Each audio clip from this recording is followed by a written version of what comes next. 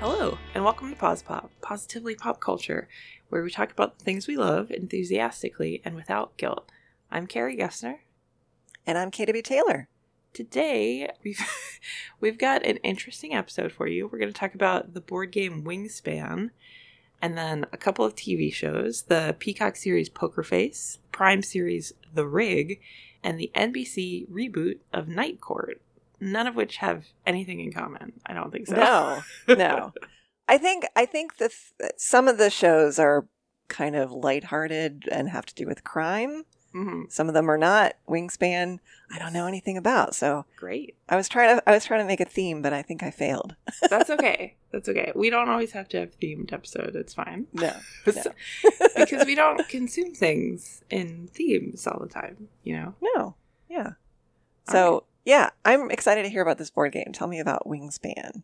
Yes. So I got the chance to play this at work, actually, a couple weeks ago when I was on Daylight. Mm.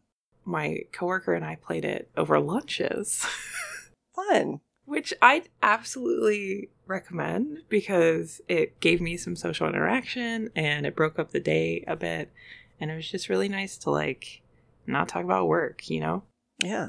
So this game is called Wingspan. It's by Stonemaier Games, and it is about bird collecting. What? Yeah. I don't know, actually, if you know this, but I've sort of started amateur bird watching. Oh, fun. Last year, I don't know why, I was just like, this is a thing that I would like to do now. And it's been really fun. And this game sort of incorporates all of that.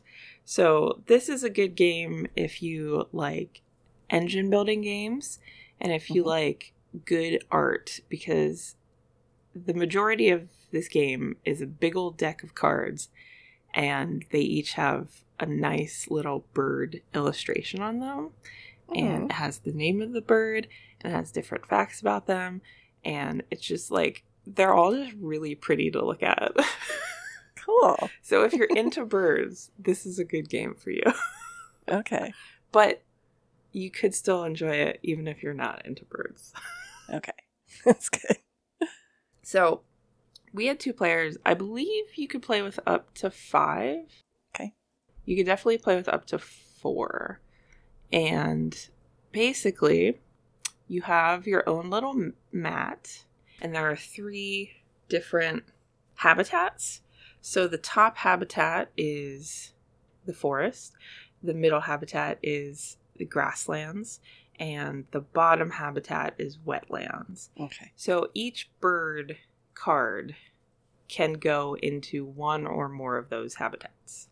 Okay. And you have 5 slots. So you want to build up how many birds you have, because the more birds you have, the more points you get at the end. So this is going to sound like it's confusing, but once you play it, it makes more sense. Okay. So you each have, I think 9 moves in the first round, and you play for a couple rounds. I can't remember. Several, thank you. And then you start with 8 and then you go down to 5, so it's 4 rounds. So each round you lose an action, basically. Oh, okay. So you want to get more economical as you go. Mm. But the actions you can do are like laying down a bird, which costs food.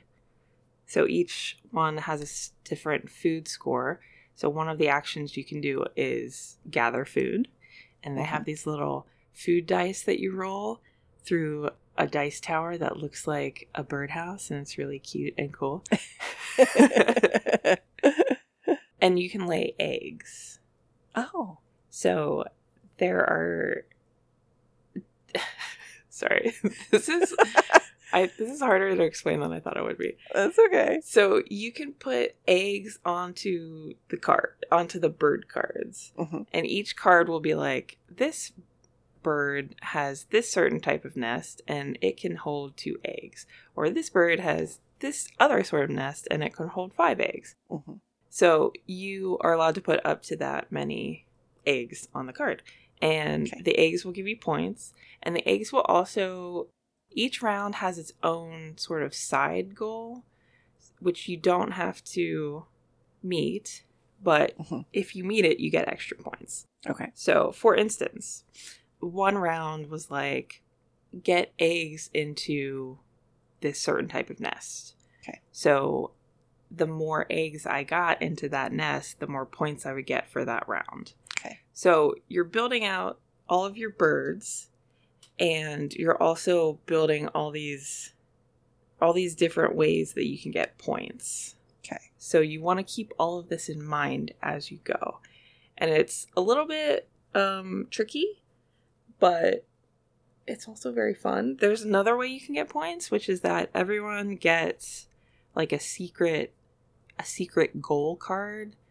And mine was to get eggs on the bird card. So if I got like 5 to 7, I would get 3 extra points. But if I got eggs on 8 to 9 bird cards, I would get like 6 extra points at the end.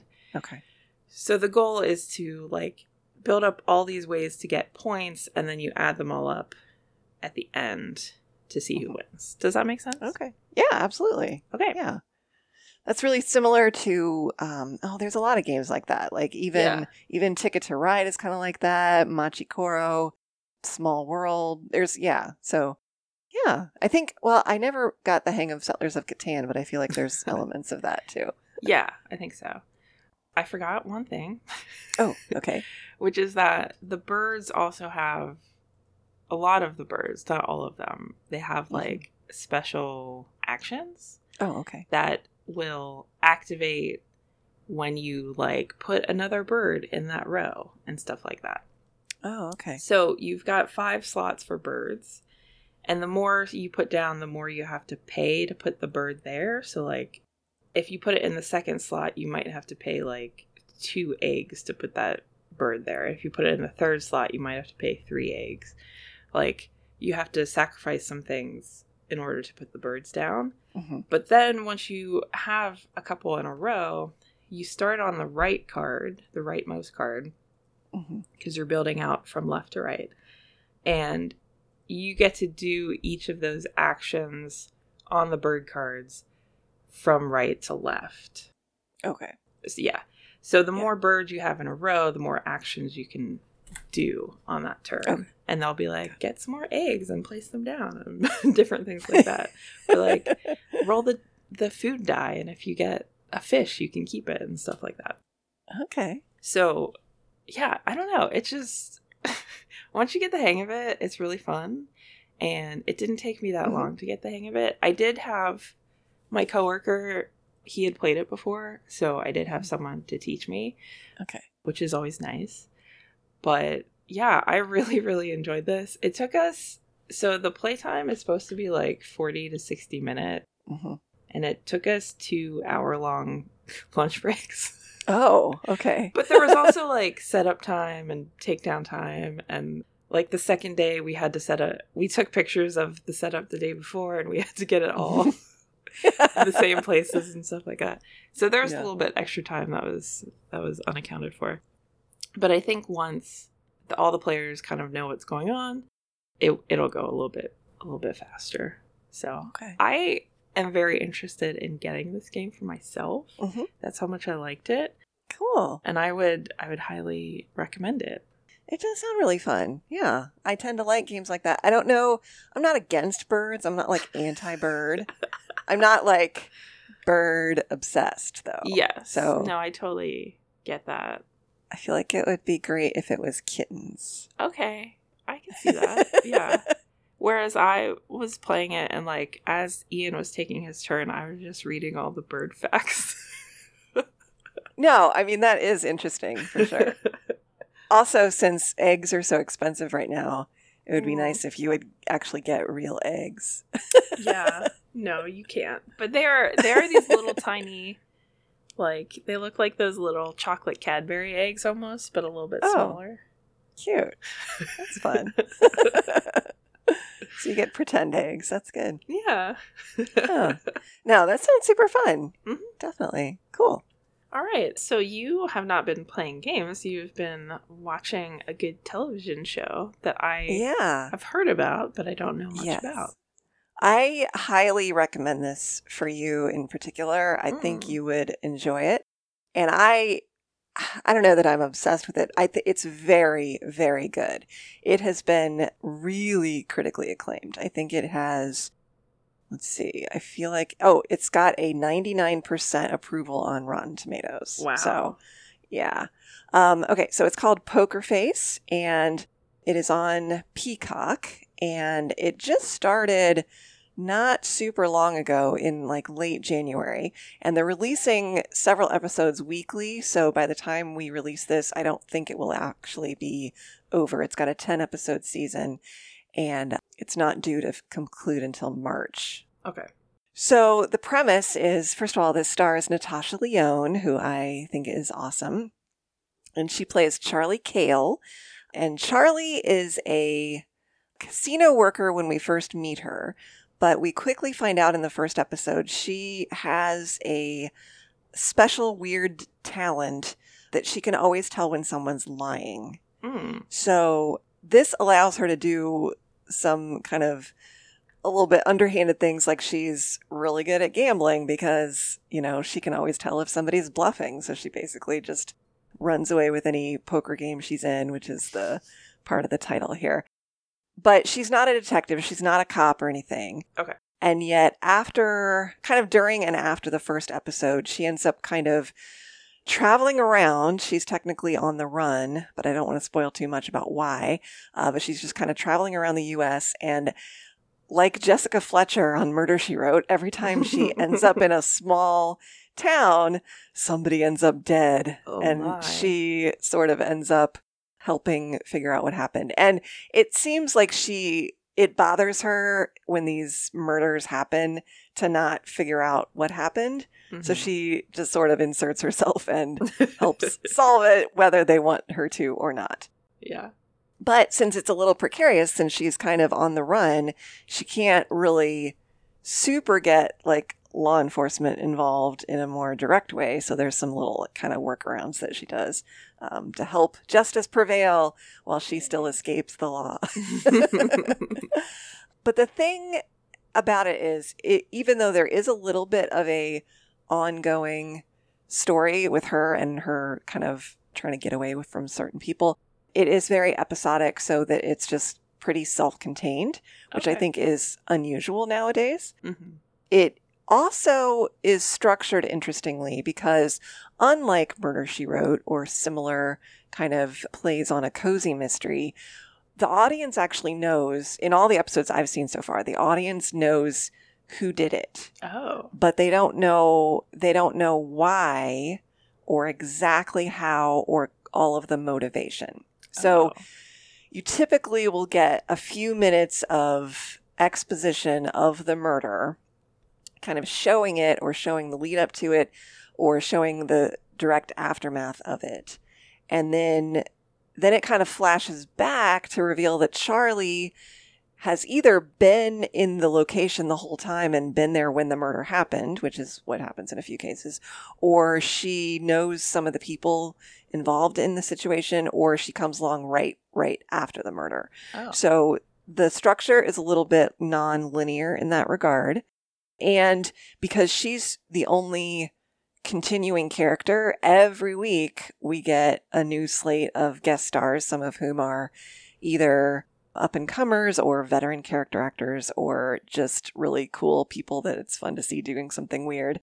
And the other thing is that it's really, really funny. It can be bleak and a little dark and a little violent, but not too much. But it is pretty humorous and weirdly heartwarming in ways. And she is doing her like kind of patented Natasha Lyonne behavior, which is basically like a female Columbo. So, she has that very specific manner about her kind of New York accent and her look of having like the kind of big wild hair and yet being this tiny woman who also sounds like, an 80-year-old man from Queens smoking a cigar. Which I love all of that. She is fantastic. So Yeah. I think this is for anybody who finds her doing her thing fun, and it's at her most herness. For anybody who likes a little bit different structure of a mystery, and also an interesting combination of genres is going on here. And also, like, each one so far is set in kind of a weird environment.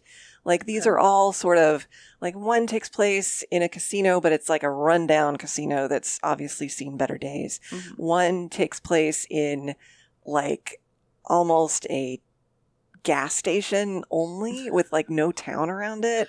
Oh, man. And another is kind of around a rest stop. And, like, these are out of the way, like, desolate liminal spaces, and I feel like that's interesting.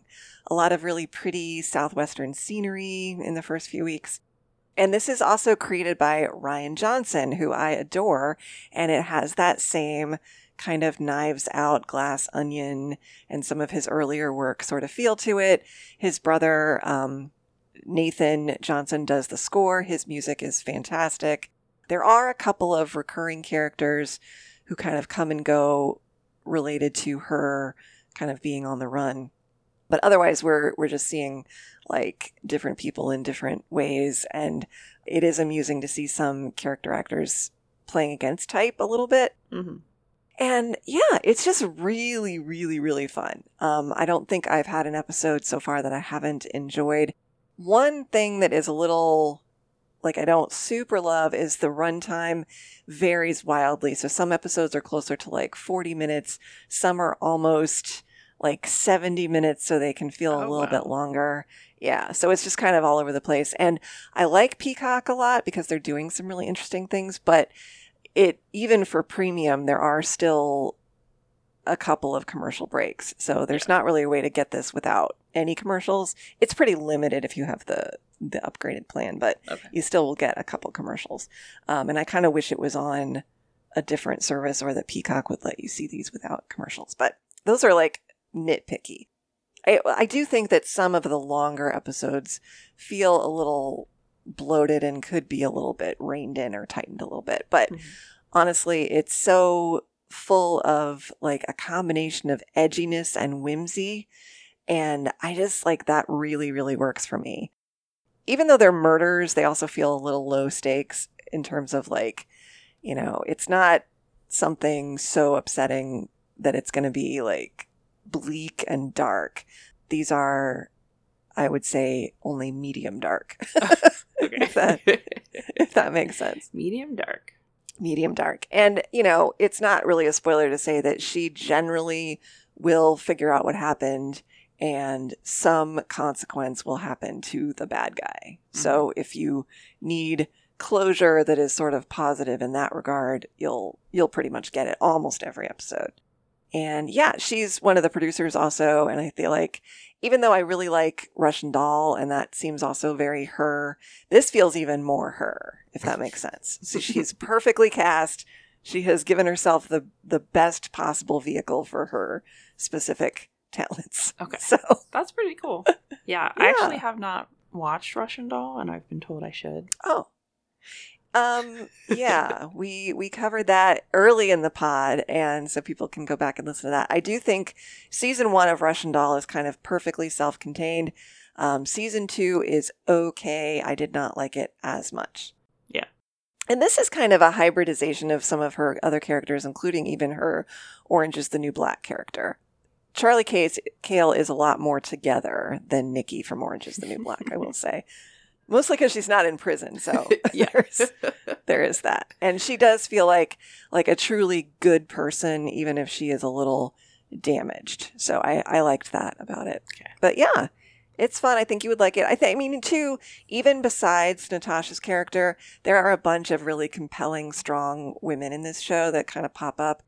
And I do think that it is meant to shed a little bit of light, even though it's not like heavy-handed, on marginalized people in a variety of ways. Okay. So cool. It sounds good. I'm gonna check it out soon. Cool. Probably later today. Oh, great. Enjoy. Thank you. I do want to point out that Peacock has tiers now. Yes. So you have to go up to the higher tier to get no ads. Okay. Yeah. Okay. Got it. I didn't know there was even an option for that. Yeah. I guess we're on the medium tier. Yes, I think so. So just FYI, if you want no commercials. No commercials. That's helpful. But you've been watching a show that I've heard the name, but I don't know anything about. The Rig. So tell me about that show. Yeah, I think this is something that you would enjoy. Okay. I honestly did not see a lot of advertisement for it. When it dropped in January, I saw it on Amazon.com because it's an Amazon Prime show. But yeah, I haven't really heard anyone talking about this or anything, which I think is a shame because it is pretty good. So this is a 6-episode supernatural thriller drama. Okay. So I really liked it because it's very contained. It's 6 episodes. They're an hour long. And, it doesn't get drawn out, which I think is good. Mm-hmm. The main people are Emily Hampshire, again. She plays Rose Mason, who's an oil company representative on board a Scottish rig. Mm-hmm. She's the only American character. Mm-hmm. And then the sort of leader of the crew is Magnus Macmillan, played by Ian Glenn of Game of Thrones fame. Okay. And basically, they are on this rig, and they've got this rep from Pictor, which is the company, and she is very, job focused. Mm-hmm. There's some tension among the crew. People are set to leave on the helicopter soon, and she is in charge of the helicopter rotation, so she gets to say who's leaving and stuff like that. And there's this whole thing where this one guy gets bumped for the radio manager, Fulmer, who's played by Martin Compston, because they have to go out to a meeting with Pictor, and there's this whole kind of little plot line of Pictor is thinking about shutting this field down. Mm-hmm. So basically everyone's going to be out of a job. So she's trying to keep that on the DL, basically. Because why wouldn't you when you're on a ship full of men? Yeah. In the middle of the ocean. So I'm going to run through some of the characters and the actors real quickly, just because I don't want to miss anyone. But Baz, the guy who gets bumped from the helicopter rotation, is played by Calvin Demba. You have Heather, played by Molly Beavers. Kat is the medic, and she's played by Rashenda Sandel. Easter is played by Abraham Papula. And Dunlin is played by Richard Pepple. Oh, and Hutton is sort of this older, crotchety guy. He's played by Owen Teale, and I don't know if you would recognize the name, but I think you would recognize his face. He's a veteran British character actor. British Scottish. Okay. So you've got this big crew on this rig, and they are hoping to go home soon, but a mysterious fog rolls in. Uh-oh. Yeah. That's never good. It is not. And they are sort of cut off from everything. Oh, no. The phones don't work. The television doesn't work. They do have limited communication with the other parts of the rig. And there's a rescue boat driving around, I think. Okay. That they sometimes can get contact with, and other times they'll have to rely on flashlights and using Morse code and stuff like that. Oh, man. Yeah, so they are very isolated, and it's sort of like I can't remember the term for it, but a pressure cooker. It's sort of like a pressure cooker because everyone is scared. Mm-hmm. Yeah. And everyone is angry. Mm-hmm. And it just kind of builds and builds and builds. Ugh. But the kicker is that Fulmer and Baz are up trying to fix something on the rig. Mm-hmm. And Baz falls off. Oh, no. Yeah. So it's very high. He falls onto like a metal grated floor. Mm-hmm. So he's in a really bad shape. And Kat and some of the other people bring him inside and they try to do what they can for him. But she's just like, he's probably bleeding internally and we don't have the equipment to open him up. Like, when stuff this bad happens, they helicopter them out to an actual hospital. But helicopters can't get in because of the fog. Yeah. So everyone is like freaking out. Oh, no. And they sort of leave Baz alone. He's stable, but he's not doing great. So they leave him for a little bit and try to they have to go figure out some other stuff. And at the end of the episode, all the crew is out on the deck, and I think at this point all of the stuff about Rose and Pictor has come out. So they're all arguing. Yeah. And ash starts to fall from the sky. Oh, no. Yeah. And then Baz makes his way to the deck, and he is like not doing great, but he is mysteriously not as bad as he was when they left him. Oh, that's fine. And then, yeah. And then I can't remember exactly what he says, but he says something like, the wave is coming. And then he collapses, and then the episode ends. And I was like, oh crap, I have to figure out what's going on here. So it is supernatural. There are some very interesting things that go on. I'm not going to get into a lot of the details because I think it plays out pretty well. But yeah, it was surprising. Like, I don't think I knew it was supernatural going into it. I was like, what's happening? Oh, okay. I thought it was just about an oil rig. And then I think, like, I don't want to use the term big bad, but like the cause of all of this is very interesting. Okay. And I think it goes in a very cool direction, an interesting direction. And there's another bad guy, not a bad guy, sorry. I mean, he's just a jerk and you hate him. But Mark Addy, who's another recognizable face, comes on in the last couple episodes playing David Koch. And he's also from Pictor, but he and Rose butt heads a lot. And I think they do some just really different things with the elements they have. So I was really pretty satisfied with it. I enjoyed it. And I think you would be interested in like all the supernatural stuff. Cool. Yeah. That sounds really good. Yeah. I like if there's a weird containment situation where you can't leave for some reason, I think those are interestingly stressful and compelling. So, yeah, that sounds really good. I'll check that out. Awesome. Yeah. Cool. And you have been watching something that sounds very different. Yes. We'll end on a lighthearted note here with another more comedic show. Yeah. So NBC recently rebooted Night Court, which seems like a really random choice. I don't know how familiar you are with the original. Do you know very much about it? Have you ever seen it?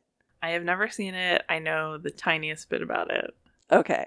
Well, I'll just give it's not a very high concept show. So the original Night Court aired on NBC also from 1984 to 1992. Okay. So it was on for a long time, 9 seasons, almost 200 episodes. Even though it was always like a quasi-hit, but it was never like a blockbuster show. It was one of those shows that just kind of marches along being pleasant, and the people who really like it. And it's not necessarily super ubiquitous. But the premise of the original was it was set in a Manhattan criminal court in their night shift. And this is a real thing. I recently looked this up, that in the Manhattan criminal court in real life, there is a shift that's basically like 7 p.m. to 1 a.m. or something. And it's the idea behind it is that you're going to get your sort of misdemeanors, some of your bigger cases, but just like arraignments, basically. So you don't have a jury. It's just to kind of clear the jail of people who might just end up with a fine, or to kind of send them on for further processing. So you get a lot of like petty thievery and women who work as independent contractors, we'll just put it like that. And just like, kind of people up to randomly eccentric, no good come through this court. And this is a sitcom. So again, some of the ridiculousness of some of these cases is part of the comedy. And in the original, a judge who's in his early 30s gets appointed to the bench as this is our entry into the universe. And it was this guy, Harry Stone, played by Harry Anderson. And in addition to being really, really young, he's also very eccentric and silly and doesn't really take his job as seriously as the lawyers in the court would prefer. He's like a magician and he's into jazz and he's just he does practical jokes on people. He's just a goofy jokester of a judge. And then the comedy comes from some of the other people being a little bit more of the straight men to his zaniness. Although sometimes it's the reverse, that he's a little bit more of the normal person facing weird cases and stuff. Okay. Mm-hmm. And there's some little romance plot lines and things. And one of the main characters who continues and shows up in the reboot is Dan Fielding, who in the original was a prosecutor, but in the reboot he comes back as a defense attorney, and he's played by John Larroquette, who is, another veteran character actor of everything. And John Larroquette famously won so many Emmys for this role in the original that he took himself out of consideration. Oh. Yeah, wow. He was like, it's enough. I'm done. But I mean, they were well deserved. Dan Fielding is a notoriously really interesting character. He appears as this kind of cultured, again, not the necessarily outrageous comedic character. Sometimes he's the character people play off of. But in the original, he was also he was kind of a sleazy, narcissistic, smug blowhard. Okay. In the reboot, he's softened quite a bit. Okay. Lots of years have changed him, but he is a little bit like an over-the-top character in terms of his attitudes. Mm-hmm. He could be considered kind of a male Karen Walker from Will and Grace, but not quite as over-the-top. He's sort of the reverse Ron Swanson in that he's a little more animated and kind of some of his worst personality traits are just amplified. So anyway, that was the original, and it was a multi-camera sitcom with an audience and stuff, so kind of old style. And the reboot maintains that setup. So it's still a multi-camera live audience sitcom, which nowadays feels very old-fashioned. Mm-hmm. And the premise of the new version is otherwise identical, except that Judge Harry Stone has sadly passed away, and the new super young judge who comes to this night court is his daughter, Abby. Oh. And she's played by Melissa Rauch from The Big Bang Theory. And we have the return of Dan Fielding as now the public defender. So he's on the other side defending criminals that in the original he would have been very, quick to try to get put in jail. This time he has to advocate for them. And the rest of the cast includes India de Beaufort as Olivia, who is now the prosecutor, Kapil Talwalkar as Neil, who is the court clerk, Lacretta as Gergs, who is a bailiff, and she's kind of silly. But same kind of sources of comedy is partly that Abby is irreverent and does not seem to take a lot of this seriously. She's very sunny and young and silly, and Dan and Olivia find her sort of irritatingly optimistic and upbeat and try to navigate her personality there. But it's already been renewed for a season 2. It's still finding its feet a little bit. I will say that. It's not perfect, but it has made me laugh out loud at least once an episode. And one thing about the original that was it was notorious for is that the theme song slaps really hard. And the theme was by this guy, Jack Elliott, who was like a jazz composer. And it's a bop and a half is the original theme. And they have edited it down a little bit, but it is still the same theme in essence. And actually, John Larroquette's son is a composer, Benjamin Sword Larroquette, and he took the original theme, adapted it, updated it, and shortened it a little bit. So I thought that was kind of fun. And it's also one of the main showrunners is Pamela Freeman, who has done a lot of work on other really excellent sitcoms, including How I Met Your Mother. She directed almost every single episode of that show.